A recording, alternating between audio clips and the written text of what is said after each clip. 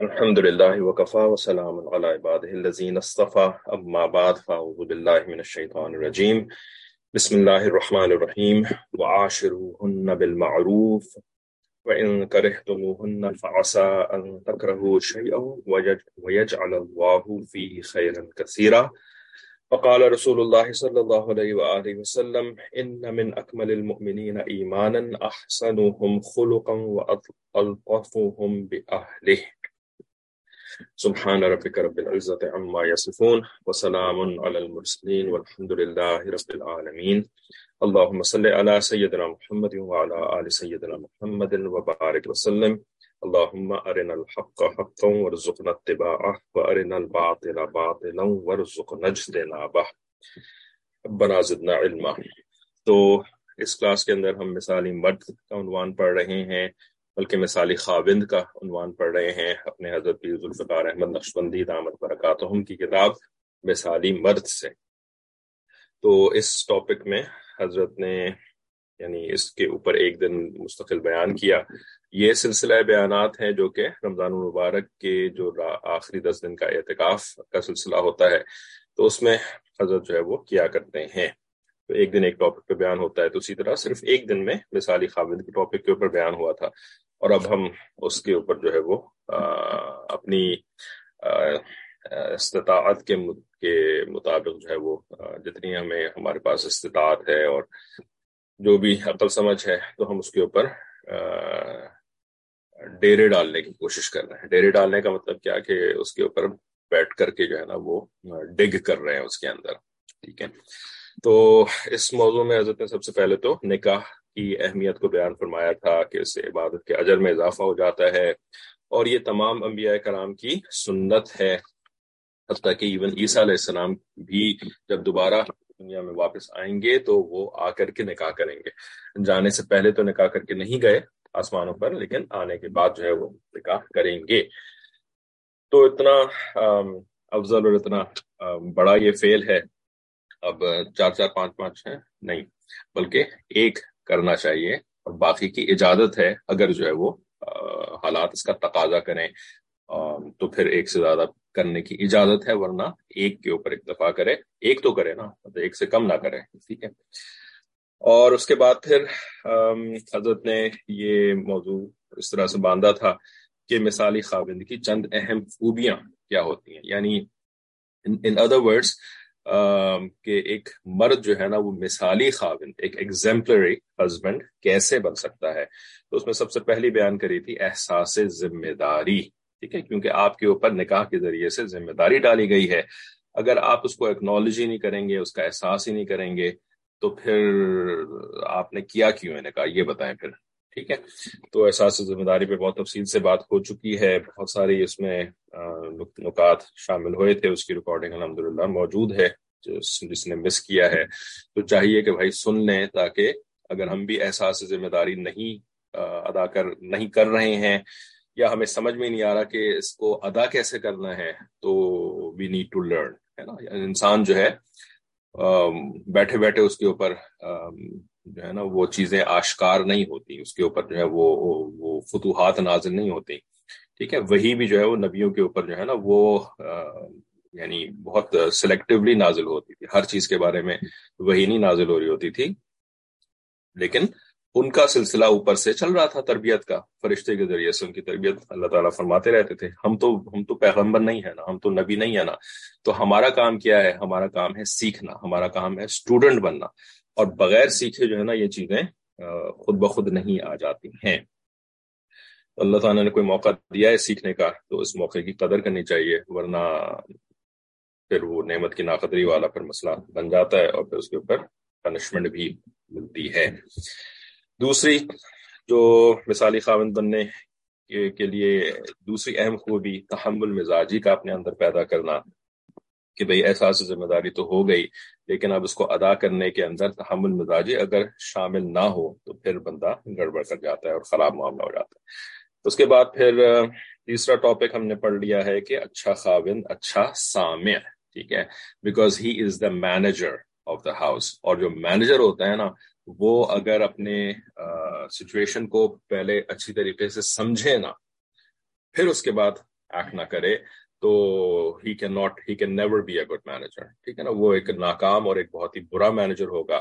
تو سمجھنے کے لیے جو ہے نا صرف آنکھیں نہیں ہوتی، بلکہ اللہ تعالیٰ نے اس کے لیے کان دیے، اور کانوں کا جو اثر ہوتا ہے یہ قدرتاً خواتین کی کلاسز کے اندر پچھلے دنوں بہت بات ہوئی ہے اس ٹاپک کے اوپر، کہ کان کے ذریعے سے جو ہے نا وہ بہت زیادہ انفارمیشن بھی اندر جاتی ہے.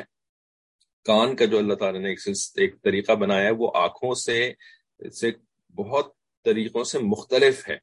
ٹھیک ہے نا، آنکھوں سے تو آپ چیزوں کو سلیکٹ کر سکتے ہیں، آپ کو اگر کوئی چیز نہیں دیکھنی ہے تو آپ جو ہے وہ آنکھوں کو بند کر سکتے ہیں. ٹھیک ہے نا، شٹر اللہ تعالیٰ نے لگایا نا، یہ جو آئی لیڈز ہوتی ہیں تو اس کو آپ بند کر سکتے ہیں. اسی وجہ سے کوئی شخص جو ہے نا وہ بد نظری کے اوپر اللہ تعالیٰ کے سامنے یہ ایکسکیوز پیش نہیں کر سکے کہ اللہ وہ تو میرے سامنے تھی، میں اپنا آپ کو کیسے اس سے بچاتا اس کو دیکھنے سے. اللہ تعالیٰ تم کو یہ شٹر نہیں دیے تھے، میں نے یہ لڈ نہیں دیے تھے، آئی لیڈز، تو کیوں نہیں بند کیے. ٹھیک ہے. اور دوسری بات یہ بھی ہے آنکھوں کی، جو کہ قدرتاً کلاسز کے دوران ہی دل میں آئی، ورنہ پہلے کبھی سنا نہیں تھا اس کو. آپ لوگوں کی برکت ہوتی ہے کہ کچھ ایسے پوائنٹس آ جاتے ہیں کہ اللہ تعالیٰ نے گردن بھی تو دی ہے انسان کو، رائٹ. اور گردن جب انسان گھما دیتا ہے نا کسی طرف سے، تو اب اس کی آنکھیں جو ہے نا وہ نہیں دیکھ سکتی، رائٹ. گردن آپ نے رائٹ اینگل کی طرف گھما دی، لیفٹ کی طرف گھما دی، اب آپ کی آنکھیں اس جگہ نہیں دیکھ سکتی جہاں پہ پہلے دیکھنا پڑ رہا تھا ان کو. ٹھیک ہے، تو آنکھوں کو بند کرنا بھی بہت آسان ہے، کان کو نہیں بند کر سکتے. کان کو بند کرنا جو ہے نا یہ آلموسٹ امپاسبل ہے. ٹھیک ہے نا، آپ کتنا ایئر پلگز لگا کر کے اس کے اندر جو ہے وہ لاؤڈ جو ہے وہ کوئی بیان پلے کریں گے، مطلب دیندار ہیں تو بیان پلے کریں گے یا نعتیں پلے کریں گے، ایسے تو نہیں زندگی میں انسان چلتا نا کانوں کے اندر ایئر پلگز لگا کر کے. تو کان جو ہے نا یہ تو بند کرنا ممکن بھی نہیں ہوتا ہے. اور کان کے ذریعے سے جو باتیں اندر جاتی ہیں ان کا اثر بھی جو ہے نا وہ زیادہ دیر پا ہوتا ہے، اور یعنی لمبے عرصے تک برقرار رہتا ہے نا.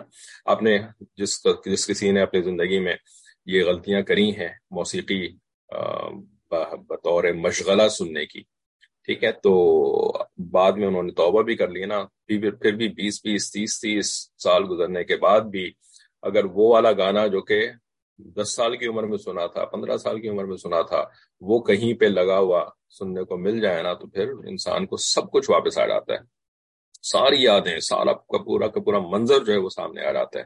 کیوں ایسا ہوتا ہے؟ کیونکہ کان کے ذریعے سے یہ چیز اندر داخل ہوئی تھی، اور اس نے دل کے اوپر ایسا نقش بنا دیا ہے کہ اب یہ نقش جو ہے نا وہ مٹ کر کے نہیں دے رہا ہے. ٹھیک ہے، تو بہرحال اور اس کے علاوہ اور بھی باتیں کہ بھی اللہ تعالیٰ نے جو اپنے قرآن میں اپنے کلام کے اندر جہاں بھی ان دو چیزوں کا ذکر کیا، سمیع و بصیر، سمع و بصارہ، جو بھی جس طریقے سے بھی آیات کے اندر آیا ہے، تو ہمیشہ کان کا ذکر پہلے کیا ہے اور آنکھ کا ذکر بعد میں کیا ہے، ہمیشہ.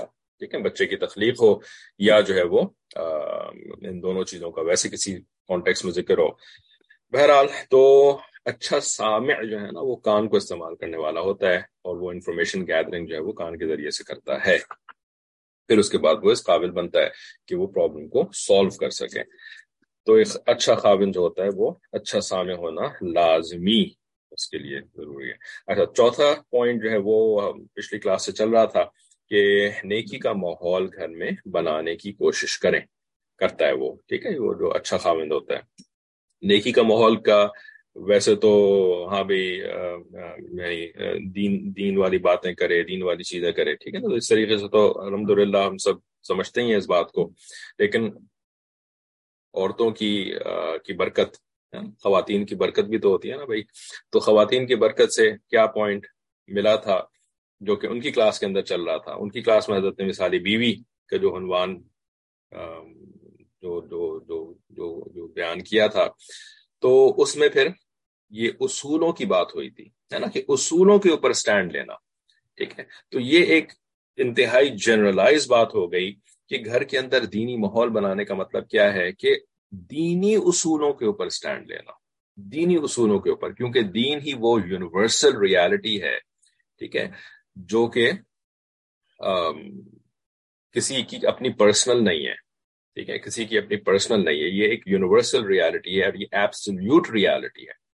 لیکن اللہ رحم کرے ہمارے اوپر، آج کل جو ہے نا وہ ایسی ایسی باتیں ہونی شروع ہو گئی ہیں پبلک سفیئر کے اندر، اور انتہائی یعنی اللہ خیر کرے، پتہ نہیں کیا ہوگا ہمارا، یعنی بڑے انٹلیکچوئل اور پڑھے لکھے لوگوں کے زبان سے، کہ جس سے کہ عوام کے سامنے ایسا پکچر پہ پینٹ کی جا رہی ہے، ایسا جو ہے وہ تاثر پیش کیا جا رہا ہے کہ یہ جتنے بھی ادیان ہے نا دنیا کے اندر، یہ سب ایبسولوٹ ریالٹی کا حصہ ہیں، یہ سب ایبسولوٹ ریالٹی۔ اب بھائی یار کچھ انسانوں کا کچھ تو خیال کرو یار، عوام الناس کا کچھ تو خیال کرو یار، ٹھیک ہے نا؟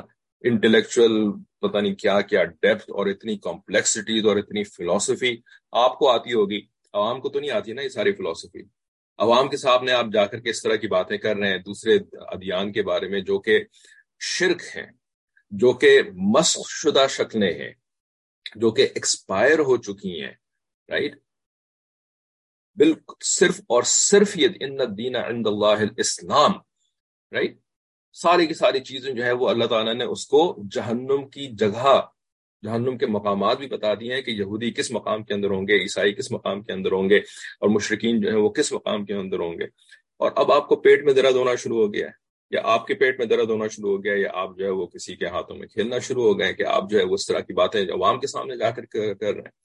یعنی کیا مطلب کیا کہا جائے یار، لوگوں کا ایمان جو ہے اس سے زیادہ سستی چیز کوئی اور نہیں رہ گئی ہے نا، کہ ایسی باتیں کرو جا کر کے کہ جو آپ کو سننے والے لوگ ہیں، جو آپ کو جو ہے وہ they look up to you، right؟ ان کا دماغ میں جو ہے نا وہ شیطان کے لیے، یعنی آپ نے ہر قسم کے دروازے کھول دیے، ہر قسم کے دروازے۔ شیطان کی ریالٹی نہیں ہے، شیطان کی ریالٹی نہیں ہے، رائٹ؟ اس سے کسی کو انکار ہے تو بھئی شیطان سے حفاظت کا اہتمام کرنا ہے نا مشائخ نے، تو یہ تو نہیں کہ شیطان کے لیے جو دروازے کھول دینے ہیں کہ عوام الناس کے ساتھ جو ہے وہ جو چاہے پھر اس کے بعد وہ کرے۔ تو ایک رخ جی جو ہمارے دین کا الحمدللہ ہمارے اکابرین نے ہمیں دیکھنے کا رخ دیا ہے نا، یہ رخ جو ہے نا، یہ ہم اس کی قدر نہیں کر رہے ہیں، ہم اس کی قدر نہیں کر رہے ہیں، ہمیں احساس نہیں ہو رہا کہ ہم کیا کر رہے ہیں اپنے ایمان کے ساتھ اور اپنی آل اولاد کے ایمان کے ساتھ، and we are taking it very lightly نا۔ ہم سمجھ رہے ہیں کہ بڑا یہ یونیورسٹیز کی انڈاکٹرینیشن جو ہوتی ہے نا ایسے ہوتی ہے، ہمیں اندازہ بھی نہیں ہے کہ ہم کتنا انڈاکٹرینیٹڈ ہیں اس زہر سے جو کہ یونیورسٹیز نے ہمیں دیا ہوا ہے۔ تو اللہ رحم کرے۔ پھر نیکی کا ماحول جو ہے وہ گھر میں بنانے کی کوشش کرنا، ٹھیک ہے؟ تو یہ نیکی کا ماحول کا مطلب کیا ہوتا ہے؟ دین کے جو اصول ہیں، جو کہ قرآن مجید اللہ تعالیٰ کی کنفرم 100% بھی کیا، اگر 300%، 500%، 1000% کنفرم اللہ تعالیٰ کا کلام ہے یہ، اس کے اندر ذرا سا بھی شک ہو گیا ختم ہو گیا سارا کا سارا معاملہ۔ تو یہی ایک اصول قرآن مجید اور نبی علیہ السلام کی احادیث مبارکہ، ٹھیک ہے، جو کہ سند کے ساتھ جرح اور تعدیل کے اصولوں کے مطابق جو کنفرم احادیث ہیں، اسی سے جو ہے وہ ہمیں اصول ملتا ہے۔ تو ان اصولوں کے اوپر اپنے گھر کو چلانا، ان اصولوں کے اوپر اپنے گھر کو چلانا جو قرآن مجید اور حدیث مبارکہ سے ملتی ہیں، اسی کو کہتے ہیں نیکی کا ماحول گھر میں بنانے کی کوشش کرنا۔ اپنے ذاتی اصول یا اپنے جو ہے وہ آباء و اجداد کے اصول ہیں جو کہ بس یعنی کسی ٹریڈیشن سے آئے ہیں، کسی طور طریقے کے، کسی علاقے کے اصول ہیں خالی، وہ ہے نا، ان اصولوں کے مطابق اپنے گھر کا ماحول نہیں بنانا، بلکہ محمد عربی صلی اللہ علیہ وآلہ وسلم اور ان کے صحابہ کرام نے جیسے کہ ان کی حیات مبارکہ کو سمجھا اور ان کی سنت کو سمجھا، ان کی اسوہ کو سمجھا، رائٹ؟ صحابہ کرام نے جیسے سنا، آج کا کوئی اسکالر نہیں، صحابہ کرام نے جیسے سنا، جیسے سمجھا ہے، ٹھیک ہے نا؟ تو ان کے مطابق گھر کا ماحول بنانے کی کوشش کرنا، اس کو کہتے ہیں نیکی کا ماحول گھر میں بنانے کی کوشش کرنا، ٹھیک ہے؟ کسی کو کوئی سوال ہے تو وہ پوچھ لیں۔ آگے ہم اس میں جو ایک سنت پر عمل سے گھر کا ماحول بدل گیا، تو یہ تو ہم نے پڑھنا شروع کر دیا تھا یہ واقعہ، میرے خیال میں ہم اس میں مکمل ہو گئی تھی بات نا اس والے واقعے کی۔ بچی جو ہے وہ ان کے شوہر صاحب نے ان کو لڈو کھلایا، گلاب جامن کھلایا، تو اس سے جو ہے وہ سنت پوری ہو گئی ہے نا۔ نبی علیہ السلام کے زمانے میں گلاب جامن بھی ہوا کرتے تھے، نہیں، یہ مطلب نہیں ہے اس کا کہ گلاب جامن کھلانا جو ہے وہ سنت ہے، بلکہ بیوی کے منہ میں نوالا ڈالنا، ٹھیک ہے، یہ جو ہے وہ سنت ہے۔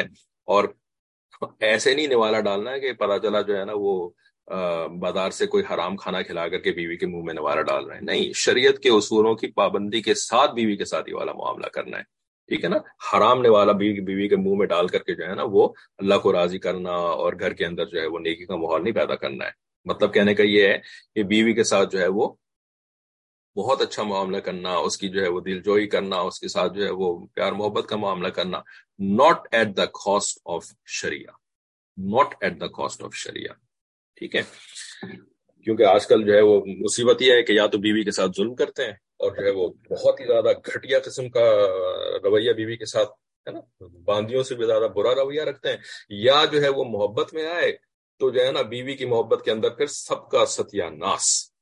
رائٹ. اپنے ماں باپ کا بھی ستیہ ناس، اپنے جو ہے وہ باقی جو ہے وہ گھر بار کا بھی ستیہ ناس، اور دین کا بھی نعوذ باللہ.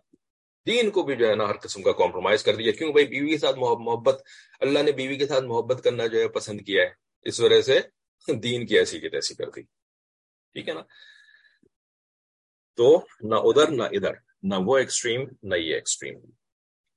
تو بہرحال حضرت نے اپنے شیخ حضرت مرشد عالم رحمۃ اللہ علیہ کو بھی کوٹ کیا تھا کہ جو خاوند اپنے گھر میں نیکی کے ماحول کا خیال نہیں رکھتا، اس گھر کے مردوں اور مردوں میں کوئی فرق نہیں ہوتا. ایسا شخص جو ہے وہ روحانی طور پر مرا ہوا ہے. ٹھیک ہے نا. اس کے اندر کوئی غیرت نہیں ہے، اس کے اندر نہ دینی غیرت ہے، اس کے اندر نہ جو ہے وہ جو یعنی ایک مرد کی غیرت ہوتی ہے، جو کہ کافر مرد کے اندر بھی جو ہے وہ ہوتی ہے. ٹھیک ہے نا. ایک کافر مرد کے اندر بھی دینی غیرت ہو سکتی ہے. آج کل تو خیر معاملہ ہی ایسا ہوا ہے کہ ختم کر دیا نا. تو ایسا شخص جو ہے نا وہ پھر مردہ ہے روحانی طور پر. کیا ہے وہ اکبر الہ آبادی کا جو بڑا، بس ان کے شعر جو ہے وہ ہمارے منہ میٹھا کرنے کے لیے استعمال ہوتے ہیں نا. ہم اکبر الہ آبادی کے شعر جو ہے وہ ہم مزے لے کر کے ایک دوسرے کو سناتے ہیں اور پھر اس کے بعد بس ختم ہے نا. بات تو ہم نے ماننی نہیں ہوتی کسی کی. کوئی شعر میں بات کرے، کوئی نثر میں بات کرے، کوئی ہنس کے بات کرے، کوئی جو ہے وہ ہمیں سنجیدگی سے بات سمجھائے، بات تو ہم نے کسی کی بھی نہیں سننی ہے. تو اکبر الہ آبادی کے ساتھ بھی ہمارا یہی ہے. ان کے بھی تعلیمی نظام کے اوپر شعر ہیں، ہم پڑھ کر کے ہنس کر کے جو ہے نا وہ آگے گزر جاتے ہیں. نہ تعلیمی نظام کو برا سمجھتے ہیں، نہ اس کو جو ہے وہ تبدیل کرنے کی کوئی کوشش کرتے ہیں اپنی زندگی میں، اپنی اولاد کی زندگی میں. بس اکبر الہ آبادی کے شعر سنا کر کے ہے نا چلیں بھائی آگے چلو بھائی. ٹھیک ہے نا. بہرحال ہم تو سنائیں گے. اکبر الہ آبادی کا اگر شعر ہمیں یاد آ گیا کہ خدا کے فضل سے بیوی میاں دونوں مہذب ہیں، خدا کے فضل سے بیوی میاں دونوں مہذب ہیں، انہیں غصہ نہیں آتا انہیں غیرت نہیں آتی، انہیں غصہ نہیں آتا انہیں غیرت نہیں آتی. نہ بیوی کو جو ہے وہ اپنے شوہر کے جو الٹے سیدھے حرکتیں ہیں ان کے اوپر نہ بیوی کو غصہ آتا ہے. بڑی مہذب ہو گئی ہیں، بڑی جو ہے نا وہ ہائیلی کوالیفائڈ ہو گئی ہیں، یونیورسٹی سے کالج سے جو ہے وہ ڈگریاں لے کر کے آئی ہوئی ہیں ہے نا، انگریزی جو ہے وہ فرفر بولتی ہیں. تو یہ بیوی جو ہے مہذب ہو گئی ہیں، ان کو غصہ نہیں آتا شوہر ان کا کیا کرتا پھر رہا ہے نا، کسی کی باؤں میں بائیں ڈال کر کے کسی کے ساتھ جو ہے وہ اپنی سیکرٹری کے ساتھ جا رہا ہے. تو ہے نا یہ تو تنگ نظری ہوگی کہ میاں صاحب جو ہے وہ بزنس لنچ پہ اپنے سیکرٹری کے ساتھ جا رہے ہیں تو میں غصہ کروں گی، تو یہ تو تنگ نظری کہلائے گی ہے نا. کیونکہ میں تو مہذب ہو گئی ہوں، میں تو کلچرڈ ہو گئی ہوں، سویلائز ہو گئی ہوں، اب میں غصہ کیسے کر سکتی ہوں. ٹھیک ہے نا. تو یہ فرما رہے ہیں کہ انہیں غصہ نہیں آتا اور مرد کو غیرت نہیں آتی. کہ بیوی صاحبہ بھی جو ہے نا وہ بھی بے پردہ گھوم رہی ہیں اور وہ بھی جو ہے وہ کبھی کسی کے ساتھ ہنسی مذاق کر رہی ہیں، کسی غیر محرم مرد کے ساتھ، کبھی کسی غیر محرم مرد کے ساتھ جو ہے وہ ٹائم گزار رہی ہیں، کبھی کچھ کر رہی ہیں کبھی کچھ کر رہی ہیں. مرد کو غیرت نہیں آتی. کیوں غیرت نہیں آتی؟ کیونکہ مہذب ہو گئے ہیں بھائی. رائٹ. کلچرڈ ہو گئے، سویلائزڈ ہو گئے. کون سا والا کلچر؟ کون سی والی سویلائزیشن ہے؟ ویسٹرن سویلائزیشن ہے نا، یورپین سویلائزیشن. تو ایسے لوگ جو ہوتے ہیں نا وہ روحانی طور پر مردہ ہو چکے ہوتے ہیں. بیوی بھی مردہ ہے، شوہر بھی مردہ ہے. لیکن یہاں پر مثالی مرد کی کلاس ہے تو اس وجہ سے شوہر کی مردانیت کے اوپر زیادہ امفسس ہے. ایک فقرہ زواجی زندگی کا خلاصہ حضرت علی رضی اللہ عنہ کو نبی علیہ السلام نے اپنی بیٹی حوالے کی تو کس بنیاد پر؟ ہی لکا، یہ تمہاری ہے علی، علی ان تحسن صحبتها، کہ تم اس کے ساتھ حسن سلوک کا معاملہ کرو گے.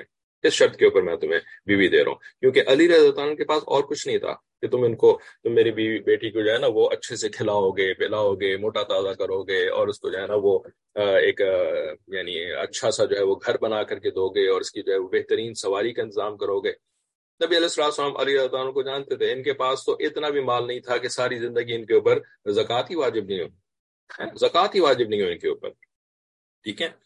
تو حسن خلق کے اوپر اپنی بیٹی جو ہے وہ علی رضی اللہ عنہ کو دی ہے، علی رضی اللہ عنہ کی دلیری کی وجہ سے، علی رضی اللہ عنہ کے ایمان کی وجہ سے، رائٹ، آخرت کی فکر کی وجہ سے، اور یہ کوالٹیز ہیں علی رضی اللہ عنہ کی۔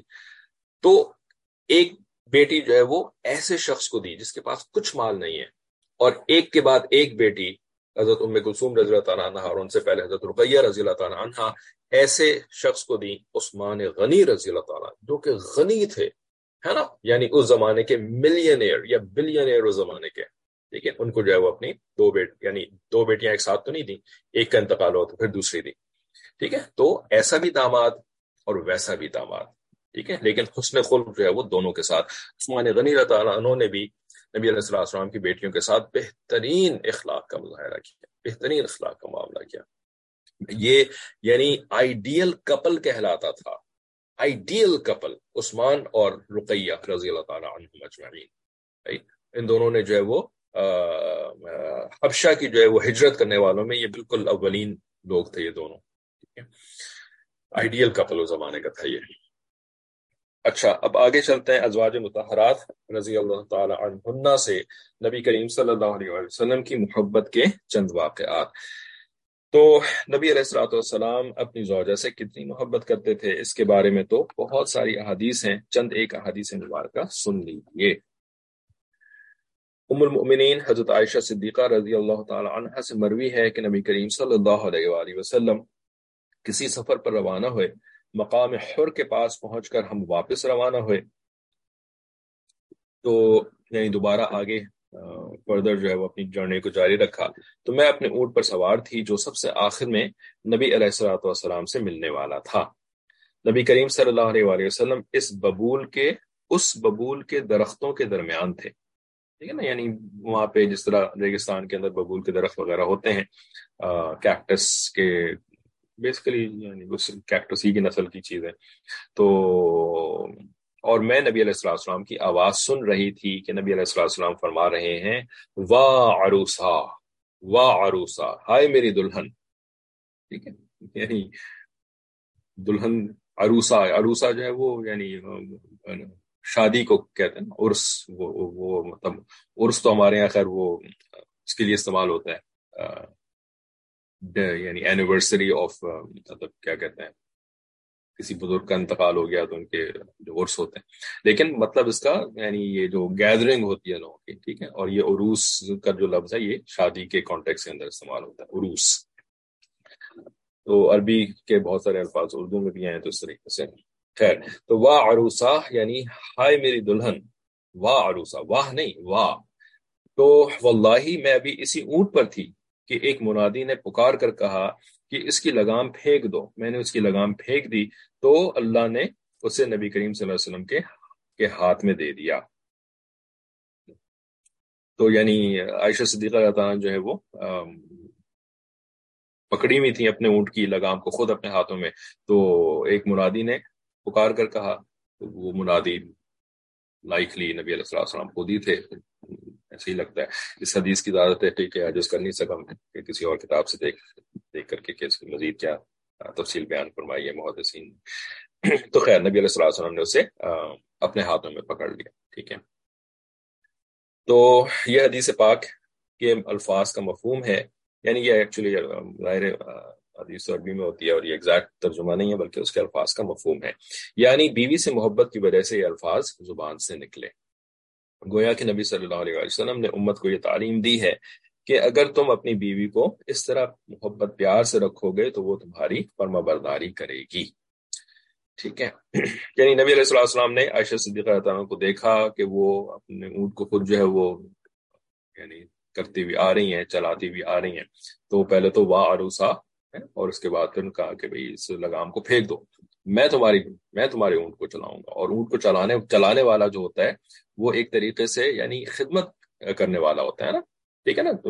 یعنی جو بڑے صاحب ہیں وہ تو اونٹ کے اوپر بیٹھے ہوئے ہیں، اور جو چلا رہے ہوتے ہیں وہ تو خادم کی طرح سے ان کے ساتھ معاملہ ہوتا ہے نا اونٹ چلانے والے کا. تو نبی علیہ السلام نے اپنے بیوی کے ساتھ ایسا معاملہ کیا جیسے کہ ایک خادم جو ہے وہ اپنے مخدوم کے ساتھ کرتا ہے. ٹھیک ہے. تو میاں بیوی کا جو ہے نا محبت کا پیار کا تعلق جو ہے وہ ایسا ہوتا ہے. ٹھیک ہے. اور جو شریف مرد ہوتے ہیں جنہوں نے شریف گھرانوں کے اندر پرورش پائی بھی ہوتی ہے تو وہ اپنی بیویوں کے ساتھ ایسا ہی معاملہ کرتے ہیں. کوئی ان کو سکھانے پڑھانے کی ضرورت نہیں ہوتی. یہ انہوں نے اپنے ماں باپ سے سیکھا ہوتا ہے، اپنے گھر کے ماحول سے سیکھا ہوتا ہے یہ. ٹھیک ہے. الحمدللہ ہمارے کلچر کے اندر یہ چیزیں چلی آ رہی ہیں. لیکن جہاں پہ شرافت کو الوداع کر دیا گیا تھا ہے نا، جہاں پر کہ انفارچونیٹلی لڑائی جھگڑوں کا ماحول ہی بچپن سے دیکھا ہوتا ہے، یا باپ کو جو ہے وہ ماں کو مارتے ہوئے دیکھا ہوتا ہے، اس طرح کی حرکتیں جہاں پہ ہو رہی ہوتی ہیں، تو پھر وہاں پہ کہاں سے شرافت آئے گی، ہے نا. بہرحال قدرتاً آج صبح جو ہے وہ خواتین کی کلاس کے اندر ایگزیکٹلی یہی والا موضوع بھی چل رہا تھا.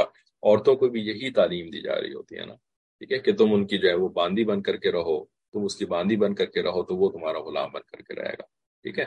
اب بدقسمتی ہماری کہیں کیا بولیں یار، مطلب بہت بہت دکھ ہوتا ہے اور بہت یعنی عجیب کہ اتنا دین پڑھنے والے، عالم بننے والے، عالمہ بننے والیاں، اور جو ہے وہ درس قرآن سننے والے ہے نا، وہ کیا دین کا علم حاصل کر رہے ہیں، کیوں دین کا علم حاصل کر رہے ہیں، ہے نا. حلال حرام کی تمیز ہو رہی ہے ماشاءاللہ. ٹھیک ہے نا. جائز ناجائز کی تمیز ہو رہی ہے، صحیح غلط کی تمیز ہو رہی ہے، دین پڑھ رہے ہیں بھائی. لیکن یہ صحیح غلط کی تمیز کو استعمال کدھر کر رہے ہیں؟ دوسروں کو برا کہنے کے لیے، دوسروں کو برا سمجھنے کے لیے کہ وہ جو ہے وہ صحیح کیوں نہیں کرتا، وہ حلال پہ عمل کیوں نہیں کرتا، وہ فرائض کی پابندی کیوں نہیں کرتا، وہ یہ کیوں نہیں کرتی، وہ یہ کیوں نہیں کرتا، ہے نا. دوسروں کو دیکھنے کا ایک پیمانہ ہمیں مل گیا ہے دین پڑھ کر کے بھائی. تفسیر قرآن جو ہے وہ سن کر کے دوسروں کو جج کرنے کا پیمانہ ہمارے ہاتھ آ گیا ہے. ٹھیک ہے. تو یہی انفارچونیٹلی زیادہ تر کیسز کے اندر، اور اللہ کا شکر ہے کہ ہر کیس میں ایسا نہیں ہوتا، یا اگر کوئی شخص جو ہے وہ اگر ایک انڈیویجول کو دیکھا جائے تو ایسا نہیں ہوتا کہ وہ ہر وقت ایسے ہی کام کر رہا ہے، لیکن جب وہ ایسا کام کر رہا ہوتا ہے تو پھر بہت دکھ ہوتا ہے. اتنے عرصے سے آپ دین سیکھ رہے ہیں، آپ پڑھ رہے ہیں، اور لیکن اپنے عمل کو درست کرنے کی بجائے آپ just being critical of others, right. اور critical of others not in the sense of universal truth کے بارے میں، اور جو ہے وہ بھائی وہ علماء کا کام ہے، وہ کر رہے ہیں والا کام. ہم تو پرسنل ریلیشن شپس کی بات کر رہے ہیں یہاں پر، رائٹ. ہیومن ریلیشن شپس جو ہوتی ہیں گھر کے اندر ایک دوسرے کے ساتھ، یا جو ہے پڑوسیوں کے ساتھ، ایک جو آپ کا تعلق ہوتا ہے اس کے اندر کریٹیکل وہ غلط اس نے وہ یہ غلط کرتا ہے، وہ یہ غلط کرتا ہے، اس نے ایسے کر دیا، اس نے ویسے کر دیا، اس نے جو ہے وہ یہ کیوں نہیں ٹھیک کیا، ایسے کیوں نہیں کرتے ہیں یہ لوگ، ویسے کیوں نہیں کرتے ہیں یہ لوگ. ٹھیک ہے نا. ان پرسنل ریلیشن شپس کے اندر جو ہم کریٹیکل ہوتے ہیں نا دوسروں کے، اور اپنی اصلاح سے بالکل غافل، اپنے آپ کو تو ایسا معصوم اور ایسا جو ہے نا فلالیس، اور ایسا جو ہے وہ کوئی غلطی نہ کرنے والا، ٹھیک ہے، اس طریقے سے اپنے آپ کو ٹریٹ کر رہے ہوتے ہیں. اور دوسرے کے مظالم، دوسرے کو ظالم، اور اس نے جو ہے وہ گناہ گار ہے اور ظلم کرنے والا ہے، اور میں بیچارہ مظلوم، ہے نا. اس کو کیا کہتے ہیں، کیا لفظ انگریزی کا کہنا ہے، victim mentality. I am the victim of ظلم آف ادرس، رائٹ. یہ وکٹم مینٹالٹی جو ہے نا، پھر اس کے بعد جو دیندار ہوتے ہیں تو وہ اس وکٹم مینٹالٹی کے اوپر صبر کرتے ہیں. جو دنیا دار ہوتے ہیں وہ اگر کسی کو دیکھیں کہ وہ ہمیں وکٹم بنا رہا ہے، وہ تو کہتے ہیں میں بھی اس کو مزہ چکھاؤں گا، ہے نا. وہ پھر جو ہے نا وہ ظاہری طور پر یا چھپ کر کے کسی طریقے سے پھر ایسے شخص کو جس کو وہ ظالم سمجھتے ہیں نقصان پہنچاتے ہیں، ہے نا. اس کو جو ہے وہ بہت تکلیف پہنچانے کا کوئی انتظام کرتے ہیں. لیکن دیندار ہے نا، دیندار جو ہے وہ تکلیف نہیں پہنچاتا، بلکہ وہ کیا کرتا ہے، وہ کہتا ہے یہ تو میرے اوپر ظلم کر رہے ہیں، میں تو مظلوم چلو جی میں صبر کر لیتی ہوں، ہے نا. اب وہ اپنے زون کے اندر جو ہے وہ صبر کرے چلے جا رہے ہیں، اور پھر وہ حدیثیں سنتے ہیں یا قرآن مجید کی آیت سنتے ہیں، انما یوفی الصابرون اجرهم بغیر حساب، ہے نا. سوائے اس کے نہیں کہ جو صبر کرنے والے ہوں گے نا ان کو تو بلا حساب اجر ملے گا. اب یہ جو ہے نا وہ اپنے ذہن کے اندر اپنے آپ کے لیے بے حساب اجر کہ مستحق بنے بنے چلے جا رہے ہیں بھائی، ہے نا، مجھے تو بے حساب اجر مل رہا ہے کیونکہ وہ ظلم کر رہا ہے، میں ظلم سہ رہی ہوں، وہ ظلم کر رہی ہے میں ظلم سہ رہا ہوں، تو مجھے تو بے حساب اجر مل رہا ہے۔ پھولے چلے جا رہے ہیں، پھولے چلے جا رہے ہیں، پھولے چلے جا رہے ہیں۔ حالانکہ حقیقت کیا تھی، ہے نا، حقیقت کیا تھی کہ بھی خود بھی ظلم کر رہا ہے، اگلا بندہ بھی ظلم کر رہا ہے، یا یہ کہ اصل میں تو ظلم یہی کر رہا ہے، اگلا بندہ جو ہے وہ تو یا تو خالی ریاکٹ کر رہا ہے اس کے اوپر، یا جو ہے وہ ظلم کر بھی نہیں رہا ہے، اصل میں تو ظالم خود ہے۔ لیکن کون بتائے بھائی ان کو، ہے نا، وہ کہتے ہیں نا بلی کے گلے میں گھنٹی کون باندھے، کون بتائے کہ جی آپ میں غلطی تو آپ کی ہے، تو کسی کے اندر مجال نہیں ہے کہ آپ کو آپ کی غلطی جو ہے وہ دکھا سکے۔ تو اس وجہ سے جو ہے نا وہ ساری زندگی مظلوم اور مظلومہ بننے میں ہی گزر جاتی ہے ہماری، ٹھیک ہے، اور ہاتھ کچھ بھی نہیں آ رہا ہوتا اصل میں، اجرہم بغیر حساب جو ہے وہ ہاتھ بھی نہیں آ رہا ہوتا، ٹھیک ہے۔ تو ایسے دین کا کیا فائدہ ہے نا پھر ہمیں، صحیح ہے، ایسے دین، بھائی دین جس مقصد سے اللہ تعالیٰ نے اتارا ہے، اپنی اصلاح کے مقصد سے، ٹھیک ہے نا، یہ دین اس لیے آیا تھا یار، ٹھیک ہے نا، آپ نے اس دین کو جو ہے وہ یعنی دنیا کی اصلاح کا سبب بنا دیا، ٹھیک ہے، تو پھر آپ نے تو کچھ نہ پایا نا اس دین سے۔ یہ ہماری بہت بڑی مسٹیک ہے، اس مسٹیک کو جب تک ہم سالو نہیں کریں گے تو ہمیں دین کے فائدے حاصل نہیں ہوں گے۔ اچھا، آگے فرماتے ہیں کہ جی ایک مرتبہ نبی صلی اللہ علیہ وسلم نے یہ قسم اٹھا لی کہ میں 1 مہینے تک اپنی بیویوں سے نہیں ملوں گا، ٹھیک ہے نا، دیکھیں کس گھرانے کی بات ہو رہی ہے، نبی علیہ الصلوۃ والسلام کے گھرانے کی بات ہو رہی ہے۔ اس گھرانے سے افضل اور اعلیٰ اور یعنی آئیڈیل گھرانہ کوئی ہو سکتا ہے دنیا کے اندر؟ نہیں ہو سکتا، ٹھیک ہے نا۔ تو اس گھرانے کے اندر بھی جو ہے وہ ایسے معاملات ہوئے ہیں کہ میں 1 مہینے تک اپنی بیویوں سے نہیں ملوں گا، اور وہ نبی علیہ الصلوۃ والسلام کی personal likes and dislikes کی بنیاد پر ایسا نہیں ہوا تھا، ہے نا، وہ دینی اصول کی بنیاد پر کہ بھی یعنی امہات المؤمنین نے جو پورا کا پورا اس وقت چل رہا تھا، جو فتوحات ہو رہی تھیں اور جو ہے وہ مال غنیمت آ رہا تھا، تو سب کو اس کے اندر حصہ مل رہا تھا، تو انہوں نے بھی کہ بھائی ہمیں بھی کچھ بہت ہی زیادہ تکلیف کے اندر اور بہت ہی زیادہ مشقت کے ساتھ جو ہے زندگی گزارے، ہمیں بھی کچھ مل جائے، ہے نا۔ تو نبی علیہ السلام کو یہ بات، اور یہ خالصتاً آخرت سے متعلق بات تھی۔ نبی علیہ السلام کی کوئی کہ مجھے ایک ایسا کھانا چاہیے تھا، اتنا نمک تھا، نمک جو ہے وہ میں پسند کرتا ہوں اور میں فلانی چیز پسند کرتا ہوں، اور یہ بیویاں جو ہے نا یہ مجھے کھانا ہی نہیں بنا کے دیتی، ہے نا، یہ میرے لیے جو ہے وہ ایسا کھانا ہی نہیں بناتی، یا یہ جو ہے وہ میرے کپڑے کا خیال نہیں کرتی، ہے نا، اچھے سے استری کر کے میرا کپڑا نہیں دیتی، وقت پہ جو ہے وہ میرا کپڑا تیار نہیں ہوتا۔ اس وجہ سے نبی علیہ السلام ناراض ہوئے تھے بیویوں سے، جن وجوہات سے ہم ناراض ہوتے ہیں، اور ہم جو ہے وہ گھر کے اندر ایک شور ڈالے ہوئے ہوتے ہیں ان وجوہات سے، ٹھیک ہے نا، یا اس نے مجھے ویسی مجھے ریسپیکٹ نہیں دی، یا اس نے جو ہے نا میرے خاندان کے فلانے شخص کو جو ہے وہ ریسپیکٹ نہیں دی، اب جو ہے نا وہ ہنگامہ کھڑا کیا ہوا گھر کے اندر، ٹھیک ہے، نہیں، یہ کوئی بھی وجہ نہیں تھی نبی علیہ السلام کے اس ناراضگی کی۔ یہ ناراضگی جو تھی نا یہ اللہ کی خاطر ناراضگی تھی، اور یہ ناراضگی یعنی مقصود ہے، محمود ہے، ٹھیک ہے۔ تو اس واقعے کو واقعہ ایلا کہا جاتا ہے۔ اب نبی صلی اللہ علیہ وسلم مسجد میں تھے اور بیویاں گھروں میں تھیں۔ اللہ کی شان دیکھیں کہ جب 29ویں کی رات گزر گئی تو نبی صلی اللہ علیہ وسلم عائشہ صدیقہ رضی اللہ تعالیٰ عنہ کے گھر تشریف لے آئے اور آپ سے ابتدا کی۔ عائشہ رضی اللہ تعالیٰ عنہا نے عرض کیا کہ اے اللہ کے حبیب صلی اللہ علیہ وسلم، آپ نے تو قسم کھائی تھی کہ ہمارے پاس 1 مہینے تک نہیں آئیں گے، اور ابھی تو 29 ہی دن گزرے ہیں جنہیں میں شمار کر رہی ہوں، یعنی بیویاں بھی جو ہیں وہ شمار کر رہی تھیں کہ بس کب ختم ہوگا، نبی علیہ السلام کی قسم کب پوری ہوگی تو یہ سلسلہ مکمل ہو، ٹھیک ہے۔ تو نبی علیہ السلام نے فرمایا کہ مہینہ 29 دن کا بھی ہوتا ہے، اور وہ مہینہ 29 دن کا ہی تھا، ہے نا، چاند کا مہینہ جو ہے وہ 29 دن کا بھی ہوتا ہے۔ تو یہاں پر چونکہ ٹاپک جو ہے وہ میاں بیوی کی محبت کا ٹاپک چل رہا ہے، یہ کوئی تفسیر قرآن کی کلاس تو ہے نہیں، ہے نا، نہ سیرت مبارکہ کی کلاس ہے، تو یہاں پہ ایمفیسس اسی بات کے اوپر ہے کہ جس سے کہ محبت کا احساس دلایا جائے، اور نبی علیہ السلام کا اپنے بیویوں کے ساتھ جو ہے نا وہ خصوصی تعلق والا جو ہے نا وہ والا عنصر اجاگر ہو، نمایاں ہو۔ تو فرماتے ہیں کہ یہ بیویوں کی محبت ہی تھی کہ آپ صلی اللہ علیہ وسلم مہینہ ختم ہوتے ہی فوراً نیچے تشریف لے آئے، حتیٰ کہ حضرت عائشہ رضی اللہ تعالیٰ عنہا کو تعجب ہوا، اور انہوں نے عرض کیا کہ اللہ کے حبیب صلی اللہ علیہ وسلم، آپ مہینہ ختم ہونے سے پہلے ہی نیچے تشریف لے آئے ہیں؟ تو جواباً فرمایا کہ میں نے تو مہینے کا اعلان کیا تھا اور مہینہ پورا ہو چکا، کیونکہ یہ مہینہ 29 دن کا ہے، ٹھیک ہے، یعنی میں نے جو قسم کھائی تھی وہ مہینے کی کھائی تھی، میں نے کوئی 30 دن کو تھوڑی کہا تھا، ٹھیک ہے.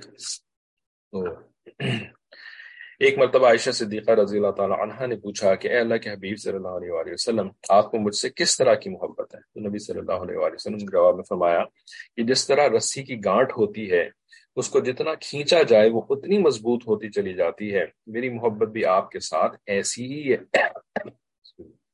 میری محبت بھی آپ کے ساتھ ایسی ہی ہے کہ جتنا اس کو کھینچا جائے یہ اتنی مضبوط ہوتی چلی جاتی ہے. ٹھیک ہے. کھینچنے سے مراد یہاں پہ یہ بھی ہو سکتی ہے کہ کوئی آزمائش آ جائے، کوئی اس کے اوپر جو ہے وہ اگر کوئی تناؤ آ جائے، تناؤ جو ہے وہ ایک نیگیٹو چیز ہوتی ہے نا. تو نبی علیہ الصلوۃ والسلام نے کتنی بہترین مثال دی کہ اگر تناؤ بھی آتا ہے نا تو تناؤ آنے سے میں آپ سے دور نہیں ہو جاتا، بلکہ تناؤ کی وجہ سے ہمارا جو تعلق ہے یہ اور زیادہ مضبوط ہو جاتا ہے. ٹھیک ہے نا. حضرت عائشہ صدیقہ رضی اللہ عنہ کے ساتھ سب سے بڑا جو معاملہ پیش آیا واقعہ عفق کا. ٹھیک ہے نا. اور وہ واقعہ جو تھا اس کے دوران تو نبی علیہ السلام چونکہ وہی نہیں نازل ہوئی تھی اور معاملہ اتنا مختلف قسم کا وہ معاملہ تھا، تو اس کے دوران تو نبی علیہ السلام جو ہیں وہ عائشہ صدیقہ رضی اللہ عنہ سے تھوڑے کھچے سے رہے تھے. ٹھیک ہے. لیکن اس کا جو اینڈ ریزلٹ نکلا، جو کنکلوژن نکلی، تو اس سے کیا ہوا کہ عائشہ صدیقہ رضی اللہ عنہ کے ساتھ جو تعلق تھا وہ اور زیادہ مضبوط ہو گیا ہے نا. اور اللہ تعالیٰ نے بھی یعنی مضبوط کروایا نا. یعنی سورہ نور کی جو ہے وہ آیات عائشہ صدیقہ رضی اللہ عنہ کے شان میں جو ہے وہ نازل ہو رہی ہیں. ٹھیک ہے. تو اوپر سے بھی جو ہے وہ ایسی یعنی عائشہ صدیقہ رضی اللہ عنہ کی اللہ تعالیٰ نے ویلیو بڑھائی ہے. تو نیچرلی پھر نبی علیہ السلام کی نظروں میں عائشہ صدیقہ رضی اللہ عنہ کی ویلیو اور بھی زیادہ بڑھ گئی. ایک تو ابوبکر صدیق رضی اللہ عنہ کی وجہ سے تھی ہی. ٹھیک ہے. اور بھی وجوہات تھیں جس کی وجہ سے. اچھا، عائشہ صدیقہ رضی اللہ عنہ کے ساتھ ایسے واقعات جو ہیں وہ سب سے زیادہ منقول کیوں ہیں؟ اس کا مطلب یہ نہیں کہ نبی علیہ السلام صرف انہی کے ساتھ کیا کرتے تھے، ہے نا. بلکہ عائشہ صدیقہ رضی اللہ تعالی عنہا جو ہے نا، ان کو اللہ تعالیٰ نے حدیث کو نقل کرنے کی استعداد اور مواقع زیادہ عطا فرمائے، ہے نا. کہ ان کے ساتھ جو نبی علیہ السلام کے ایسے پیار و محبت کے واقعات تھے یہ سب حدیثیں بن گئی نا. تو عائشہ صدیقہ رضی اللہ عنہ جو ہیں ان کی عمر بھی اتنی زیادہ ہوئی، ان کی یعنی آپ صلی اللہ علیہ وسلم کے ساتھ ان کی عمر بہت سب سے کم عمر تھی، کم عمر بیوی تھی نا. ٹھیک ہے. اور آپ صلی اللہ علیہ وسلم کے انتقال کے بعد یہ سب سے زیادہ عرصہ بھی یعنی دنیا کے اندر رہی ہیں. تو اور پھر جو شارپنس تھی، جو ذہانت تھی، ہے نا، یہ بھی جو ہے وہ یعنی حدیثیں یاد کرنے والی، کیونکہ یہ شاعرہ اور یعنی اپنے والد محترم کی طرح ان کو بھی جو ہے وہ کیسے کیسے اشعار یاد رہا کرتے تھے، ہے نا. تو ان سب وجوہات سے انہوں نے بیان کیا اپنے ساتھ، نبی علیہ السلام کے ان معاملات کو انہوں نے بیان کیا. ٹھیک ہے. اور وہ حدیثوں کا حصہ بن گئے. ٹھیک ہے. تو اس کی وجہ سے یہ نہیں کہا جاتا کہ آپ صلی اللہ علیہ وسلم کیا صرف عائشہ صدیقہ رضی اللہ عنہا کے ساتھ ہی ایسا معاملہ کرتے تھے. ٹھیک ہے نا. باقی بیویوں کے ساتھ بھی اتنا ہی ٹائم گزارتے تھے، ان کے ساتھ بھی ایک سے ایک واقعات.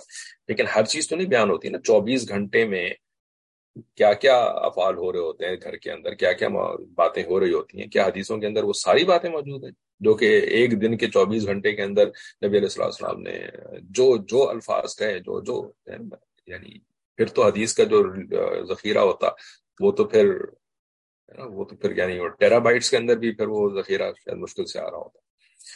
خیر، حضرت عائشہ صدیقہ رضی اللہ تعالیٰ عنہا سے روایت ہے کہ جب رسول اللہ صلی اللہ علیہ وآلہ وسلم کو اپنی بیویوں کو اختیار دینے کا حکم دیا گیا تو آپ صلی اللہ علیہ وسلم نے مجھ سے ابتدا کی اور فرمایا کہ عائشہ، میں تم سے ایک بات کہتا ہوں، تم اس کے جواب میں جلدی نہ کرنا یہاں تک کہ اپنے والدین سے مشورہ کر لو. حضرت عائشہ رضی اللہ تعالیٰ عنہا فرماتی ہیں کہ نبی کریم صلی اللہ علیہ وآلہ وسلم جانتے تھے کہ میرے ماں باپ کبھی مجھے آپ صلی اللہ علیہ وسلم سے علیحدگی کا حکم نہیں دیں گے. ٹھیک ہے. تو ظاہر ہے یار غار اور خلیفۃ الرسول تو ان کے والد تھے، اور جو ہے وہ ام رومان والدہ بھی جو ہے وہ بھی یعنی نبی علیہ السلام نے ان کی بھی مراقبت کے اندر الفاظ کہے ہیں کہ کسی کو جنت کی خاتون کو دیکھنا ہو تو وہ ام رومان کو دیکھ لے، عائشہ صدیقہ تعالیٰ کی والدہ. ٹھیک ہے. تو نبی علیہ السلام نے عائشہ صدیقہ عنہ کو ایسی ہدایت دی ٹو میک شیور کہ کہیں غلطی نہ ہو جائے ان سے، کوئی مجھے چھوڑنے کی جو ہے نا وہ غلطی بھی نہ کر لیں گے، کہیں مشورہ کر کے مجھے جواب دینا. تو پھر آپ صلی اللہ علیہ وسلم نے فرمایا کہ اللہ تعالیٰ کا ارشاد ہے، یا ایھا النبی قل لازواجک ان کنتن تردن الحیات الدنیا. اے نبی علیہ الصلوۃ والسلام، آپ اپنی ازواج سے کہہ دیجئے کہ اگر تم ان کنتن تردن الحیات الدنیا وزینتہا، اگر آپ دنیا کی زندگی کو اور اس کی زینت کو، یعنی دنیا کی جو جو چیزیں ہوتی ہیں نا ایڈورن کرنے والی دنیا کی چیزوں، دنیا یعنی کپڑے لتے اور اس کے علاوہ مال اسباب وغیرہ، اگر آپ ان کو اختیار کرنا چاہتی ہیں نا، فتعالینا امتعکن واسرحکن سراحا جمیلا، تو میں آپ کو کچھ تحفے دے کر کے خوبصورتی کے ساتھ رخصت کر دوں، ٹھیک ہے، اچھے طریقے سے میں آپ کو رخصت کر دوں تحفے تحائف دے کر کے، کیونکہ نبی علیہ الصلوۃ والسلام کے پاس ہدیے آتے تھے، ٹھیک ہے۔ وَإِن كُنتُنَّ تُرِدْنَ اللَّهَ وَرَسُولَهُ، اور اگر آپ اللہ اور اس کے رسول کو اختیار کرنا چاہتی ہیں، یعنی پریفر کرنا چاہتی ہیں، وَالدَّارَ الْآخِرَةَ، اور آخرت کی زندگی کو پریفر کرنا چاہتی ہیں، فَإِنَّ اللَّهَ أَعَدَّ لِلْمُحْسِنَاتِ مِنْكُنَّ أَجْرًا عَظِيمًا، تو یقین جانیے کہ اللہ تعالیٰ نے تم میں سے نیک خواتین کے لیے شاندار انعام تیار کر رکھا ہے، ٹھیک ہے، یعنی آخرت کا انعام جو ہے نا وہ اس کی وہ تو میں نے عرض کیا کہ یا رسول اللہ صلی اللہ علیہ وسلم، اس میں کس چیز کے متعلق میں اپنے والدین سے مشورہ کروں؟ میں اللہ اور اس کے رسول صلی اللہ علیہ وسلم اور آخرت کو اختیار کرتی ہوں۔ پھر دوسری ازواج نے بھی اسی طرح کیا جس طرح میں نے کیا تھا، ٹھیک ہے نا، یعنی یہ کانورسیشن جو ہے وہ سب کے ساتھ ہوئی، لیکن اس کانورسیشن کو آگے امت کو بیان کرنے کا جو کام لیا اللہ تعالیٰ نے، وہ عائشہ صدیقہ رضی اللہ تعالیٰ عنہا سے لیا، جس کا مطلب یہ ہے کہ محبت دونوں طرف سے ہونی چاہیے، خاوند کو بیوی سے محبت ہو اور بیوی کو خاوند سے محبت ہو، ٹھیک ہے۔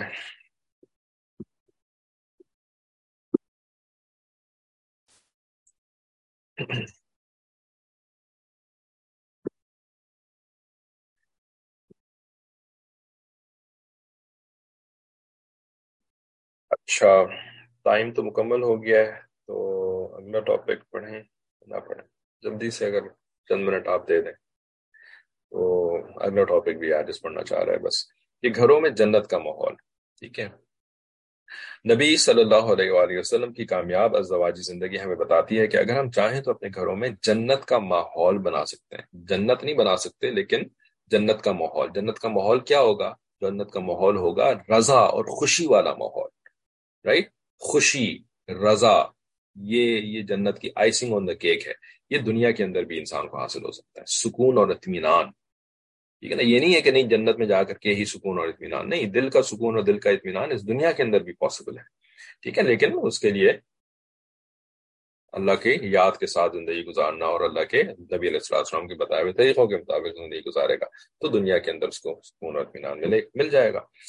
تو نبی صلی اللہ علیہ وسلم کی کامیاب ازدواجی زندگی میں بتاتی ہے کہ اگر ہم چاہیں تو اپنے گھروں میں جنت کا ماحول بنا سکتے ہیں۔ سچی بات یہ ہے کہ جب گھر میں سکون ہوتا ہے تو انسان کو گھر میں جنت کا مزہ آتا ہے، سب نیکی پر چلنے والے، نیکی کرنے والے، اتفاق رائے کے ساتھ زندگی گزارنے والے ہوتے ہیں، بیوی خاوند کی تعریفیں کر رہی ہوتی ہے، خاوند بیوی کی تعریفیں کر رہا ہوتا ہے، اور دونوں اللہ کو راضی کرنے کے لیے اپنی کوششیں کر رہے ہوتے ہیں، ٹھیک ہے، یعنی نیکی پر چلنے والے، کون سی والی نیکی؟ جیسے کہ نبی علیہ السلام نے سکھائی ہے، ناٹ ویسی نیکی جو کہ ہم نے بس اپنے طور پہ بنا لی ہے، یا جو ہے وہ بس امی ابو کے جو بس سلسلے چل رہے تھے وہ والی نیکی، بھائی نبی علیہ السلام وہ والی نیکی ہوتی ہے، تو اوپر سے، ورنہ ہماری نیکیاں کیا ہیں؟ وہی بس نیکی سیکھ کر کے دوسروں کو کرٹیسائز کرنا اور اپنے آپ کو جو ہے وہ اللہ کا ولی سمجھنا، یہ ہماری نیکی ہے۔ اچھا، تو یہ اصل کامیاب زندگی ہے کہ ہمارے گھر جنت کی تیاری کے مراکز بن جائیں، ٹھیک ہے، اسسٹ کر رہے ہوں ہم ایک دوسرے کو جنت کی تیاری کے لیے، ہمارے گھر کا ہر فرد جنت کی تیاری میں لگا ہوا ہو، اور یہ چیز تبھی ممکن ہے جب خاوند اپنی بیوی کو محبت پیار سے رکھے۔ اگر خاوند یہ سمجھتا ہے کہ میں ڈانٹ ڈپٹ کے ذریعے سے بیوی سے بات منوا لوں گا تو ایسا ممکن نہیں ہے، ٹھیک ہے، این خیال است و محال است و جنوں، کہ یہ جو ہے نا یہ محال ہے ایسا خیال، اور یہ جنون ہے ایسا خیال۔ ہمارے حضرت مرشد عالم رحمۃ اللہ علیہ فرمایا کرتے تھے کہ جو شخص پیار کے ذریعے اپنی بیوی کا دل نہ جیت سکا وہ تلوار کے ذریعے بھی اپنی بیوی کا دل نہیں جیت سکتا، اس لیے کہ دل جیتنے کا جو کام ہے نا یہ تو تلوار کے ذریعے سے ممکن ہی نہیں ہے، کسی کا بھی آپ دل تلوار کے ذریعے سے نہیں جیت سکتے، ٹھیک ہے نا، تو بیوی کا دل کہاں سے تلوار کے ذریعے سے جیتیں گے؟ یہ پیار و محبت ہی ہے کہ جس کے ذریعے جس کی وجہ سے آپس میں الفتیں بڑھتی ہیں، ایک دوسرے کی قدر دل میں آتی ہے اور انسان اچھی زندگی گزارتا ہے۔ ٹھیک ہے، ایک بات جو ذہن میں آئی تھی اس ٹاپک سے ریلیٹڈ وہ کر کے پھر ہم کلاس ختم کرتے ہیں، کہ پچھلے دنوں جو ہے نا اس کا بہت سارے لوگوں کو تجربہ ہوا۔ ٹھیک ہے، جب کووڈ-19 کا وبال اس دنیا کے اوپر آیا ہوا تھا نا، کووڈ-19 ہے نا، تو یاد ہے نا سب کو، بہت زیادہ ٹائم تو نہیں گزرا جب لاک ڈاؤن ہوا ہوا تھا، ہے نا، دفتر بھی بند ہو گئے تھے، بازار بھی بند ہو گئے تھے، حتیٰ کہ مسجدیں بھی بند ہو گئی تھیں۔ ٹھیک ہے نا، ہم اس کی باقی تفصیلات میں نہیں جا رہے، ہم خالی یہ دیکھ رہے ہیں کہ کیا ہو گیا تھا اس وقت۔ ٹھیک ہے نا، اس وقت کیا ہوا تھا کہ لوگ جو ہے نا وہ اپنے اپنے گھروں کے اندر قید ہو گئے تھے، مقید ہو گئے تھے، ہے نا، بہت سارے لوگ مجبوراً گھروں کے اندر قید ہو گئے تھے۔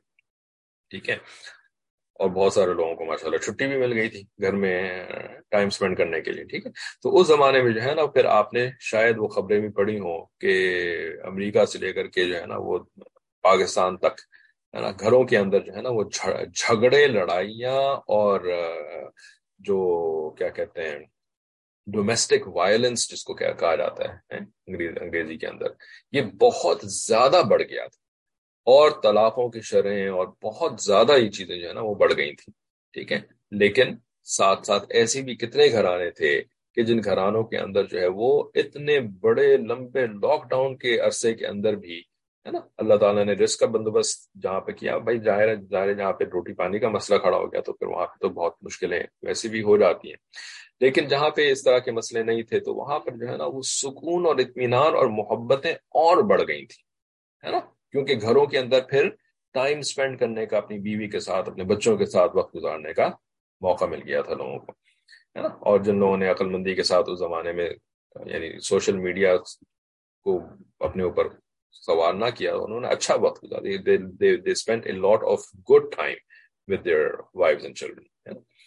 تو اس سے جو ہے نا وہ گھروں میں محبتیں اور بڑھ گئیں، لیکن ہر گھر میں نہیں، باقی گھروں میں تو ٹوٹنے کے معاملات جو ہے وہ اور بڑھ گئے، اور زیادہ جو ہے وہ لڑائی جھگڑے وغیرہ بڑھ گئے۔ ٹھیک ہے، تو بھئی جس گھر کے اندر آپ اللہ کے بنائے اصولوں کے مطابق زندگی گزاریں گے تو پھر ایسے حالات کے اندر بھی پھر وہ چیز فائدہ دے رہی ہوتی ہے۔